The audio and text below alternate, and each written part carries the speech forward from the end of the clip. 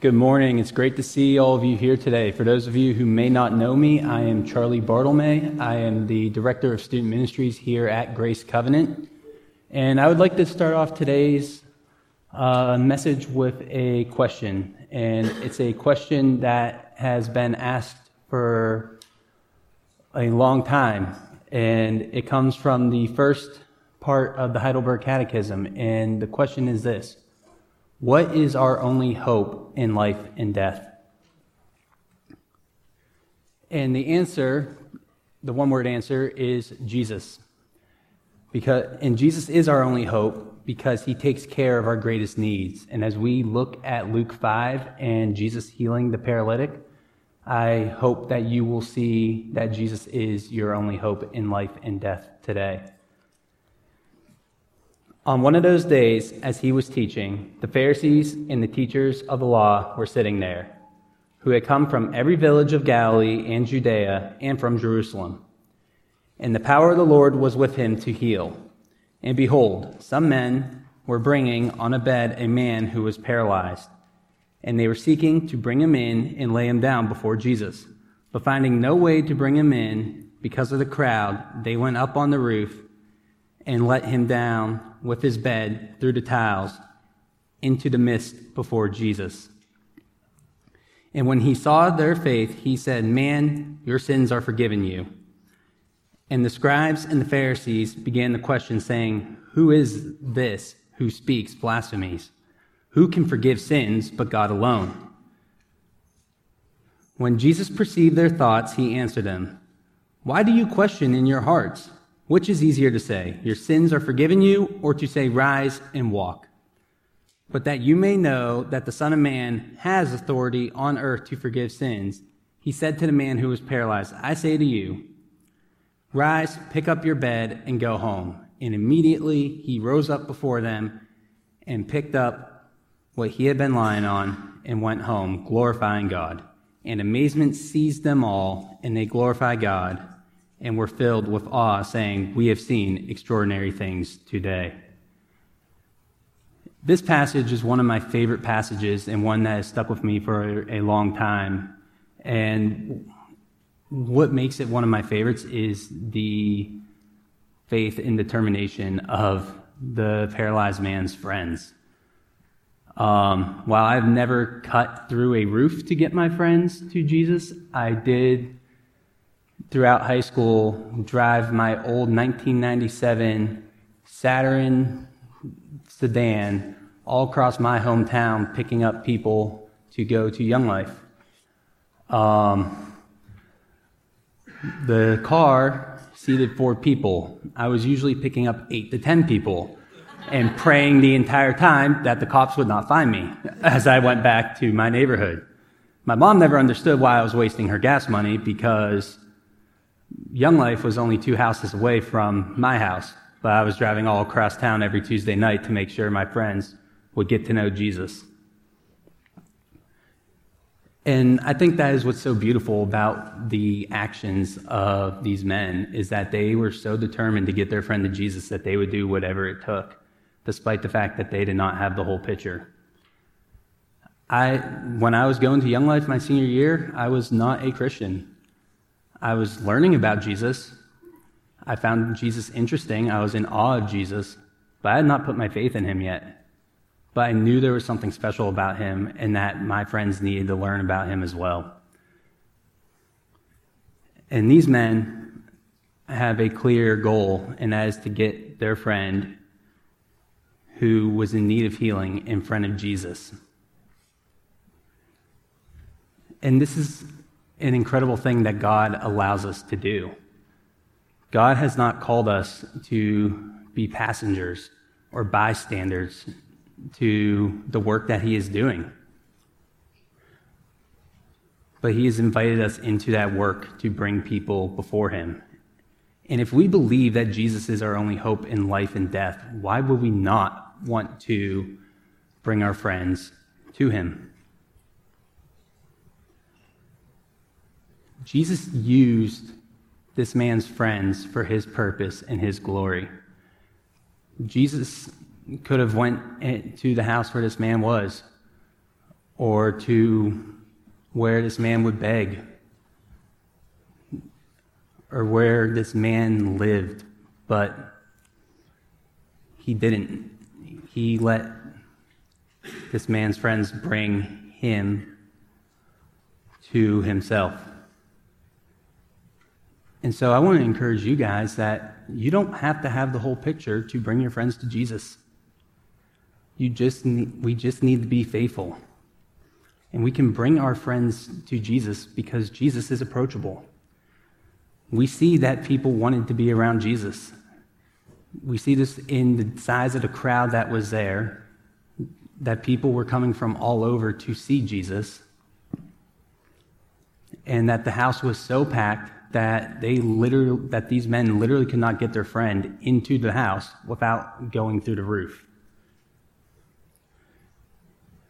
People wanted to be around Jesus, and Jesus wanted to be around them. He spent his time with people. We also can approach Jesus because Jesus is never inconvenienced. Throughout the Gospels, we see examples of people coming to Jesus in their need. We see that Jesus loves and serves people from every background and every standing in society. Whether it's a Pharisee that he meets in the middle of the night who wants to know more about him, to a Roman centurion hoping that he can heal his daughter, to a woman in a crowd who believes that if she can just touch Jesus, that everything would be better, that her illness would go away. Jesus was never inconvenienced by them. Jesus always made time for those who came to him in faith. And this is the beautiful thing, is that we can go to Jesus in the exact same way. And that Jesus is not inconvenienced when we go to him in our need, but it brings him joy. He is happy for us to do so, because Jesus, in his heart, is gentle and lowly. He wants us to come to him in our needs. And the third reason we can approach Jesus is because he is compassionate. I saw one author put it this way, that when these men bring their friend to Jesus, even before they can tell Jesus why they are there, we get to see Jesus' heart on display. Because when Jesus saw their faith, he said, "Man, your sins are forgiven." Jesus poured out words of reassurance and calm to this man just at one glance of him. And yet in this passage, we see that Jesus is approachable and compassionate, but he doesn't heal this man in the way that we would expect.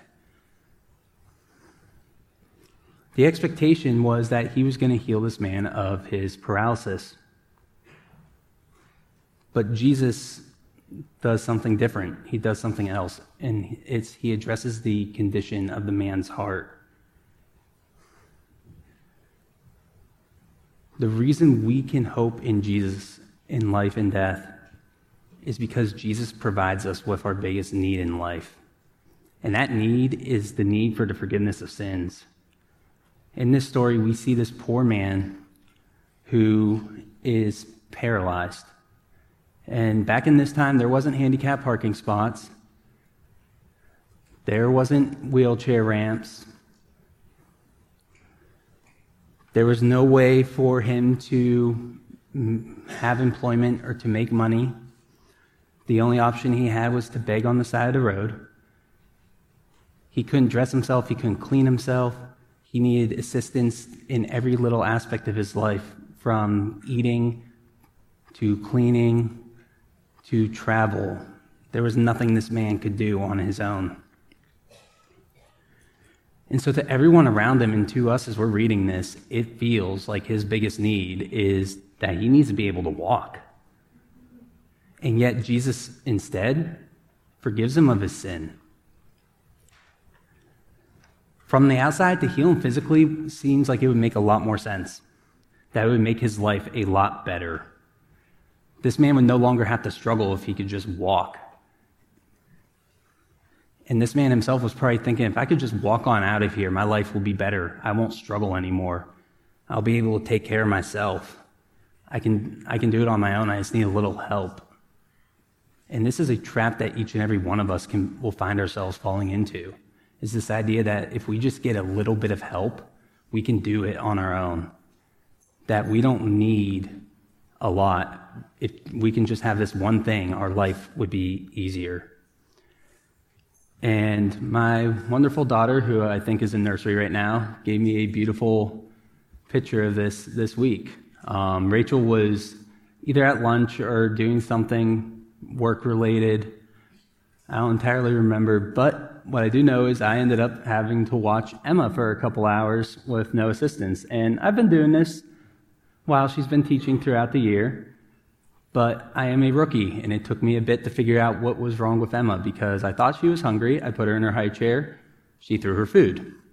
Then I was like, okay, maybe she wants to ride in her swing that she loves to ride in. That worked for about maybe 30 seconds, and then she was done with it and ready to get out. So then I tried playing with her on the floor on her playmat with some toys. She started throwing the toys. She was inconsolable. She was not happy. She had it. And finally, it dawned on me, she has a nap today. She clearly needs a nap. And so I take her upstairs into her room, and I put her in her crib. And she starts losing it. I can see it in her eyes. Her eyes are super heavy. She's exhausted. She is in desperate need of a nap. But I picked her up and started throwing her around a little bit just to calm her down. And she started laughing and giggling. And she decided she wanted to play with Daddy, that the number one thing she needed in that moment was that she just wanted to play with her dad. I could have played with her for 15, 20, 30 minutes and made her happy, but the second that I stopped, she would still be tired. She would still have a greater need than her one desire in that moment. And this is what Jesus is doing in this story and in our lives. He's not unaware of what we want or what we need. He knows our greatest desires, but he also knows that there is a deeper need that needs to be met, and it is that deeper need that he came to meet. We are no different than the paralyzed man in this story. Whether we are in need of physical healing, of emotional healing, if we just need a better chance in our career, whether that's a promotion or a higher salary or just a different title, if we just had that career success, maybe it'd be a little better, or maybe God would just give us the relationships we want, whether that is healing broken relationships or providing a new one, or simply that we would just be appreciated by those around us. We all have desires that we think will make things better, and that if we just had that, we would be good. And Jesus has the power to give us that. But Jesus knows that we need something more than our biggest wants, because he is ultimately what we need. But by addressing this paralyzed man's greater need, the need for the forgiveness of sin, Jesus is in turn making a very big claim about himself regarding who he is. And we see this in the response of the Pharisees and the religious leaders in the room at this moment.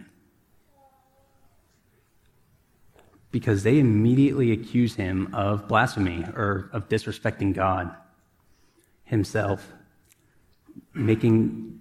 because Jesus is our greatest hope, because he has the authority to forgive us of our sins, and he has the authority to forgive us of our sins because of who he is. Jesus sensed their displeasure with him, their concerns with the statement he made,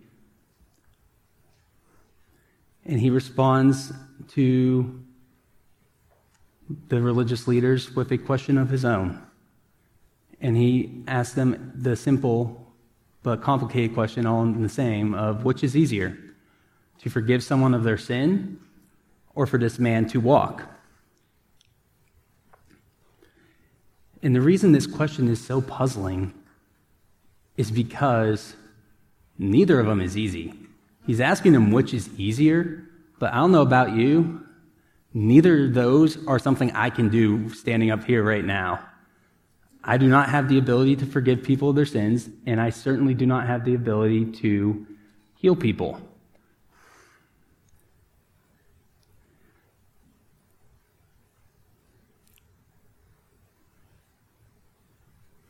It's only God who can do both of those things. And it's usually, at least in my experience, it's usually pretty easy to get mad or get annoyed with Pharisees as I'm reading the Gospels because they always seem to have no idea who Jesus is. But in this case, their theology is correct. It's only God who can forgive sin. And so because Jesus is making the claim that he can forgive sins, to everyone in that room, he is also making the claim that he is God in the flesh. Because of the statement that he has made, Jesus is either God or a sinner. Jesus, having already forgiven the sin, tells this man to stand up, to grab his bed, and to head home. And so when we look at the man, we see that he clearly has decided who Jesus is, and he has put his faith and trust in Jesus.